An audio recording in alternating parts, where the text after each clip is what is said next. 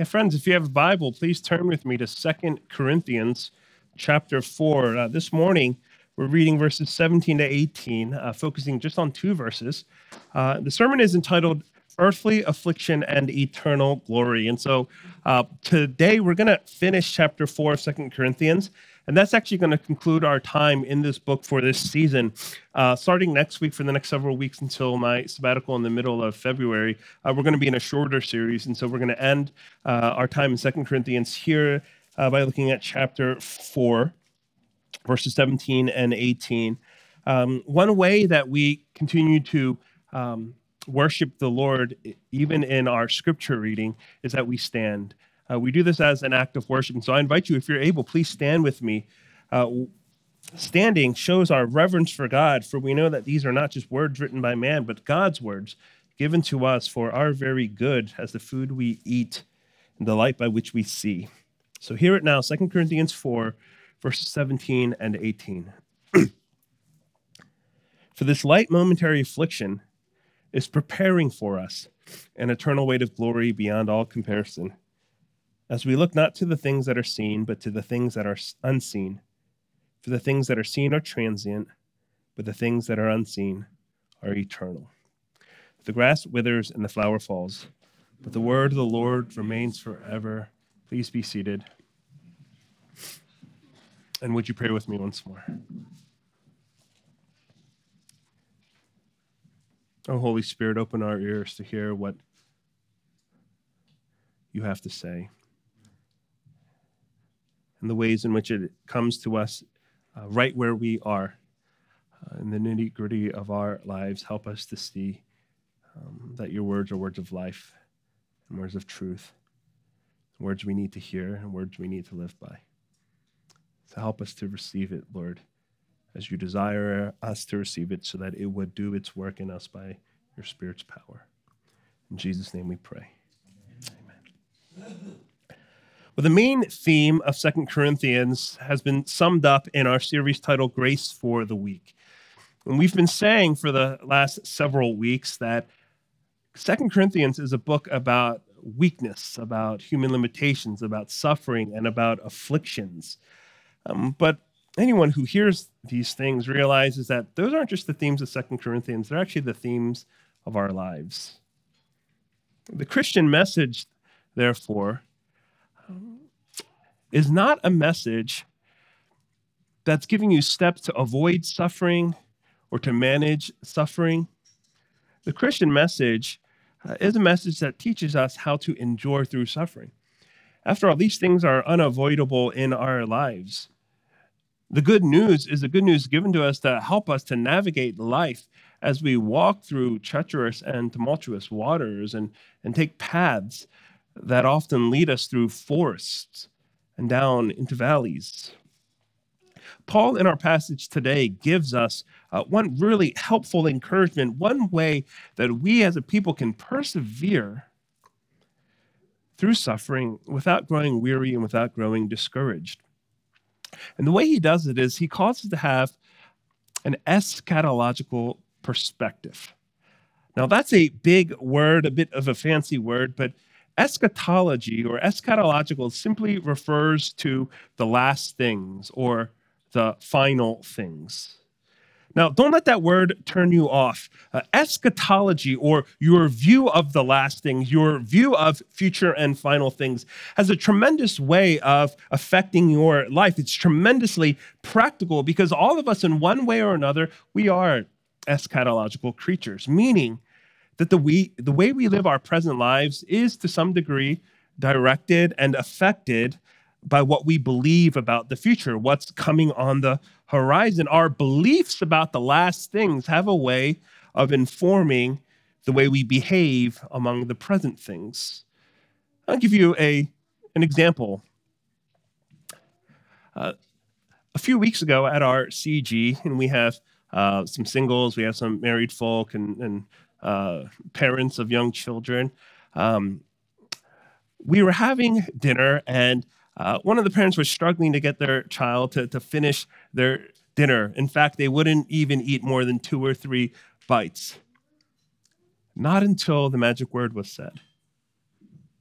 Ice cream? There's ice cream coming? And as soon as ice cream was introduced, the kid began to eat more and more of the plate, started to sit more and more still. Why? Because they are eschatological. They knew that something coming up was worth enduring in the present. Something they believed about the future changed something about their behavior in the present.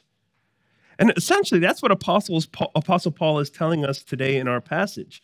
He's saying you need an eschatological perspective on your view and your suffering. You need to believe something about what's coming up so that it can have an effect on what is present. And what Apostle Paul says this morning in our passage is that you must see your earthly afflictions in this life through the lens of an eternal glory that's awaiting you. You know, some of you have shared various concerns with myself and other elders, and we pray with burdened hearts for you. But, I know that there are plenty of things, many things that you suffer privately and that you endure secretly. There are things that everyone's enduring that others don't know about and that you battle alone. We all endure various trials, go through different kinds of fires. And if this is you this morning, what word of encouragement might the Lord have for you? What's this? Don't lose heart. Don't grow weary and discouraged. Don't be overwhelmed. Don't give up the fight. Don't throw in the towel. Don't call it quits. Why? Don't lose heart. Why? Paul says in verse 17, for the reason, because this light momentary affliction is preparing for us an eternal weight of glory beyond all comparison. You see, what Paul is encouraging us to do is to view our present afflictions from an eschatological perspective, from the reality of a future glory. Because it works something like this. If you know what's coming, if you know what will soon be yours, you can be a little more patient now. You can hold on a little bit longer. You can pull through even the hard things because you are so certain that one day all of life's experience will give way to a greater glory. Now, nobody here came to church because you wanted to be discouraged. All of you came here to take heart, not to lose heart.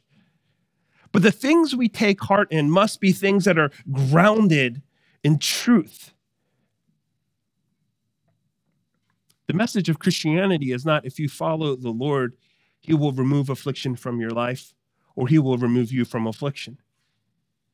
Actually, the truth of the gospel is not a very good message to sell. A few verses earlier, you know what Apostle Paul had said? An astounding statement where he said, we carry in our bodies the death of Jesus. And what he meant by that is when you're united to Jesus by faith, sure, you're going to be united to him in glory, but that means here on this earth, you are united to him in a life of suffering and affliction. There's no promise in the Christian life that the road ahead of you will be easy and convenient and comfortable. Now, again, I know this sounds like a terrible sales pitch for the message of the gospel, and yet somehow Christianity presents forth good news. Now, how is that possible? What about this is good? Well, it's found in this promise. The promise is this earthly life will give way to eternal life, and your present affliction will give way to future glory. This earthly life will give way one day to eternal life, and your present affliction will give way to future glory. All that you've endured in this life is like writing in the sand at the beach. But one day the tide of God's glory will come and wash it all away. Every pain and anguish and loss you've endured, earthly affliction will give way to eternal glory forever. Now, Apostle Paul is qualified to speak about this because we know he was a man who endured and suffered a slew of adversities in his life, from physical to emotional, spiritual to relational. and mental. He was a man well acquainted with sorrows and suffering. And so it's actually from a deep place of personal experience that he writes the words in verse 17. When he says, for this light momentary affliction is preparing for us an eternal weight of glory beyond all comparison. Paul is so convinced of this glory to come, this eschatological hope, that it causes him to reinterpret his present afflictions. And he uses two adjectives to describe them. The first is that he calls these afflictions light. Now, when he calls the afflictions light, he's not calling them easy. He's not saying that they're no big deal. That would be extremely insensitive of Paul. Because if you got in a room with him and you really told him the things going on in your life, the things going on in your family, there's no way he would call them light. But that's not what Paul's doing. He's calling them light, not because he's downplaying their severity or the variety of sufferings. He's calling them light because he's comparing the lightness of afflictions to the weight of glory. Now, what he's doing here is he's introducing a subjective element. He's not saying there's an objective standard and afflictions that are under here are not that bad and afflictions that are above here are really bad. What he's doing is he's introducing a subjective element. He's saying that if you know what's upcoming, if you experience something of the weight to come, something of the present experience becomes light. Now think about it like if you had a 3-pound kitten on your chest. I mean, 3 pounds is barely anything. It wouldn't feel like anything. You would hardly notice it was there, but substitute that 3-pound kitten for, a 250-pound adult man sitting on your chest. All of a sudden, that would just feel like it's crushing your sternum. And yeah, maybe survivable, but certainly uncomfortable, definitely heavy. We'll substitute that 250-pound grown adult for a 2,500-pound cow who just plumps right down on your chest. The weight of that, everyone experiencing the weight of that crushing upon your sternum would make you all agree, oh yeah, that 250-pound guy on my chest, that's light. Paul is saying that relative to the weight of glory to come, earthly afflictions will be light. But here's the thing you must know. You won't experience the lightness of earthly afflictions until you know something of the weight of glory. You have to experience something of the weight of this glory in order to experience something of the lightness of the afflictions. Because without the hope of the weight of glory to come, what is difficult and painful in this life, it will crush you. It will consume you. Your eyes will grow dim, and your heart grow weary, and your body will grow tired. Because if all you know is the weight of present afflictions, they will make your life feel like a living hell. But taste and see the weight of the glory awaiting you and what God has in store. Suddenly, the afflictions become a little lighter. Now, Paul applies that same kind of logic when he then uses this second adjective and describes the afflictions as momentary. Now, how long is momentary? That's the big question. Have you ever had to call, a doctor's office, customer service, you're changing your internet, and now everything is automated. And they tell you, please say your name, and you're like, Andrew Kim, and they're like, Andrea Schwim, and you're like, Andrew Kim, and you're really trying to articulate it. And then you finally get through, and then they say to you, a representative will be with you momentarily. Well, how long is momentarily? Now, we all have an understanding of that. We all have a threshold, right? Because at some point, momentarily is going to become too long. Your blood pressure through the roof. You're going to get so angry, you're going to hang up. What is momentary? You see, when Paul says our afflictions are momentary, well, how long is momentary, Paul? Because I know from personal experience, some of the afflictions I've endured, momentary is not an adjective I would use to describe them.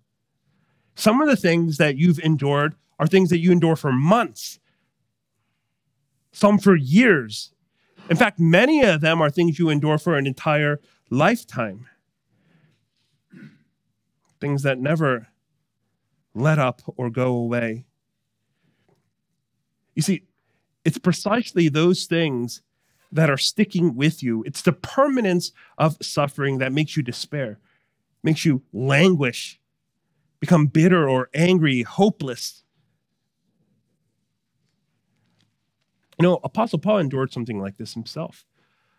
Yeah, sure, he endured many physical afflictions. He was falsely accused in many ways, but he talks about later in this book a very specific affliction he endured. He calls it a thorn in the flesh. Now, we're not exactly sure what that is, but the point is, Paul says that he experienced this thorn in the flesh, and he prayed to God that the Lord would remove it. And he prayed again and again and again, but the Lord didn't remove it.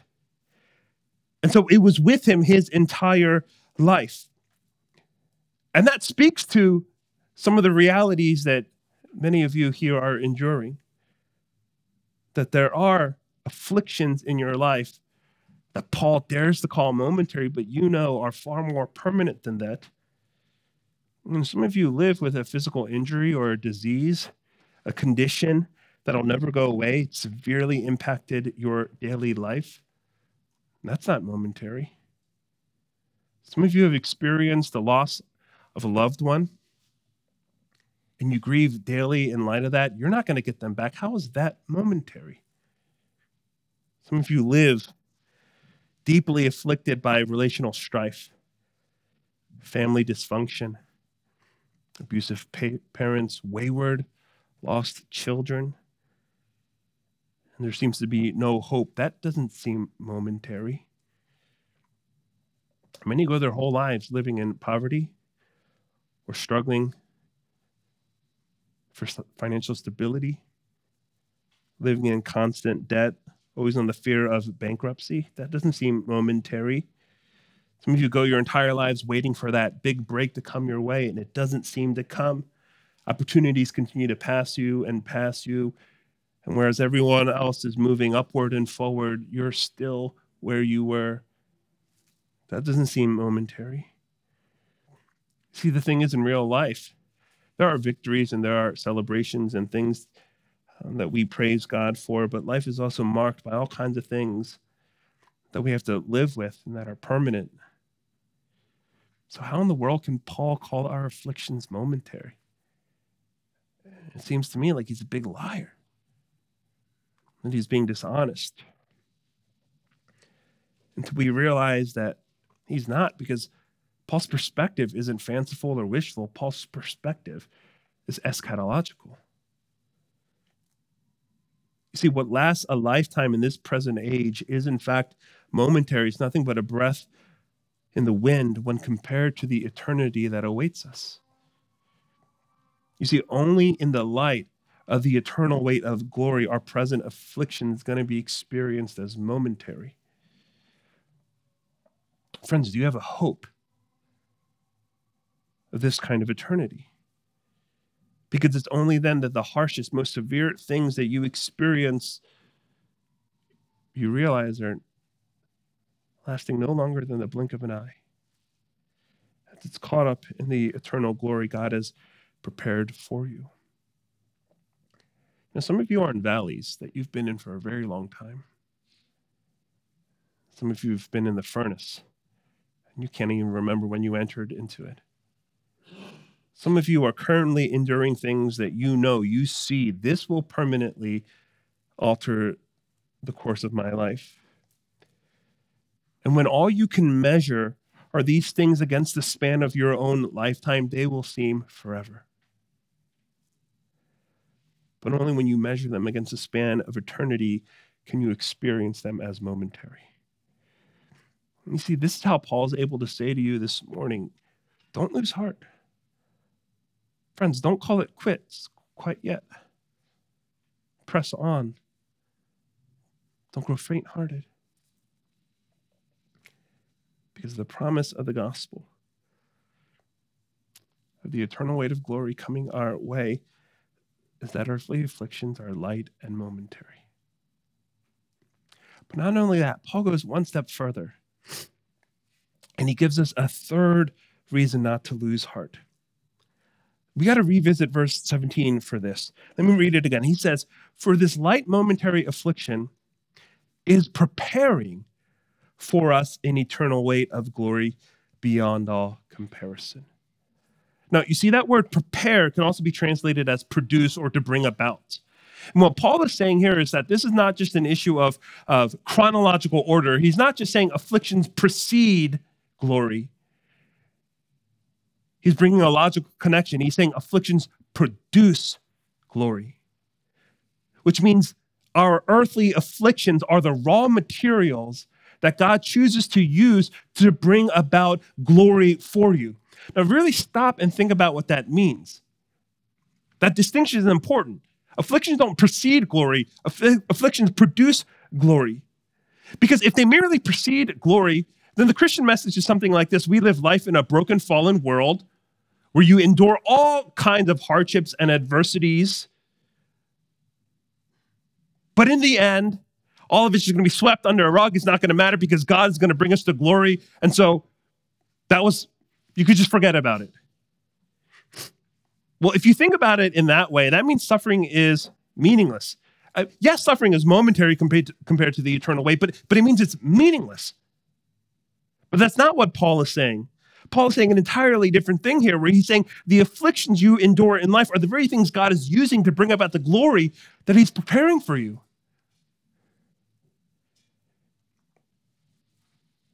Which means if God uses those earthly afflictions to produce eternal glory, there is nothing meaningless about the things you undergo. No loss, no pain, no misery, no tears shed, no turmoil, no adversity. Nothing you endured will ever be incidental or unnecessary or wasted. No suffering you face in this life will be meaningless.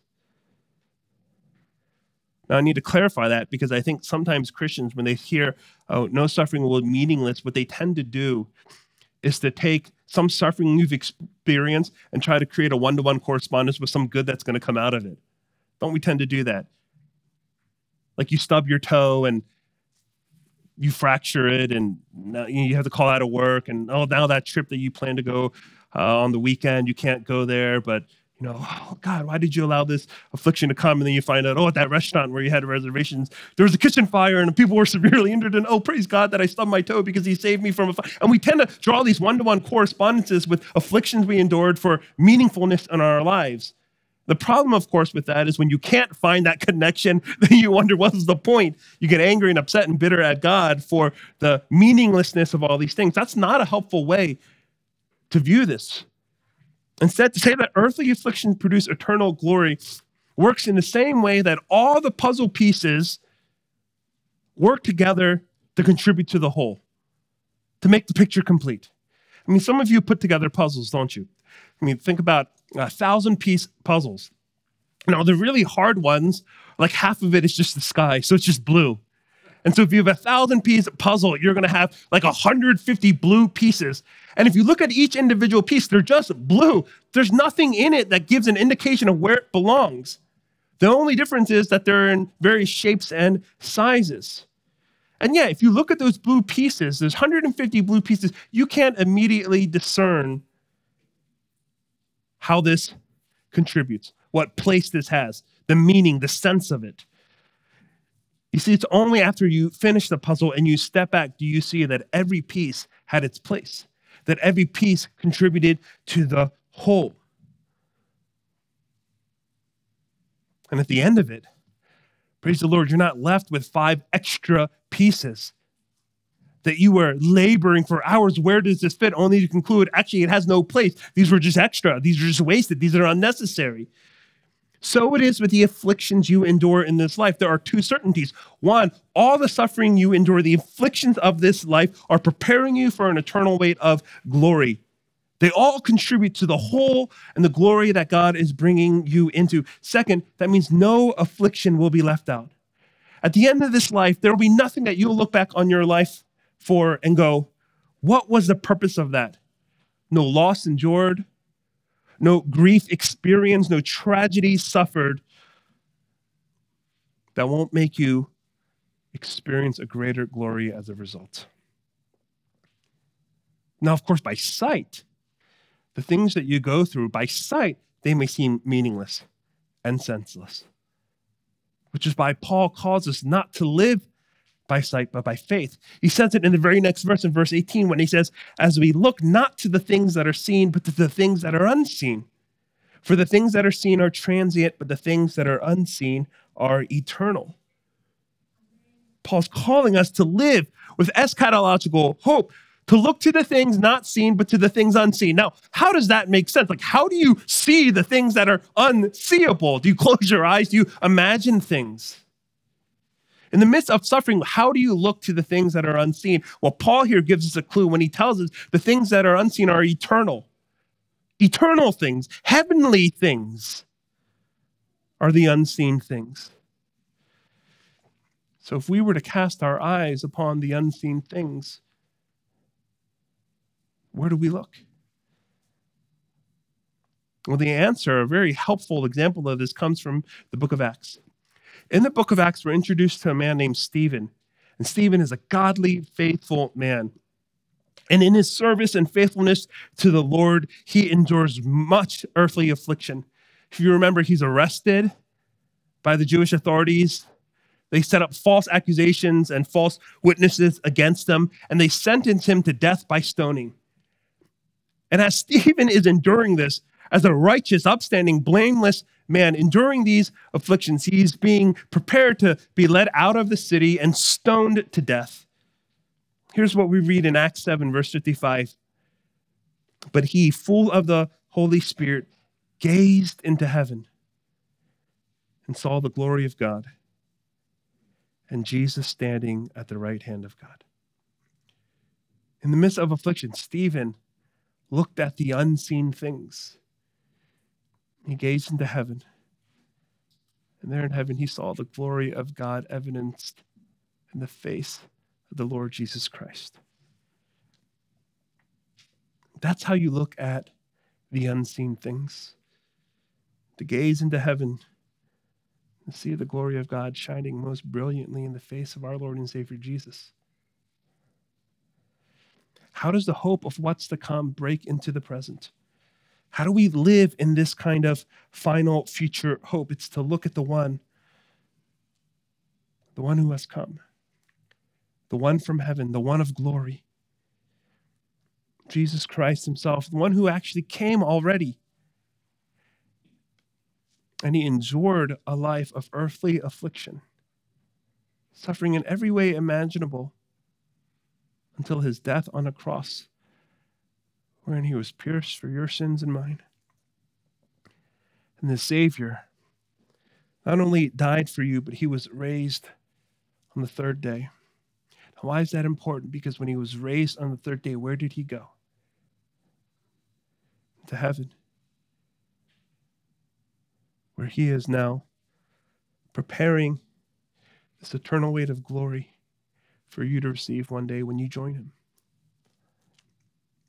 You see, our confidence in this final future hope is not found in the things that we can secure, but in Christ Jesus, who has gone before us, entered into glory, so that he might usher you and welcome you one day into it as well.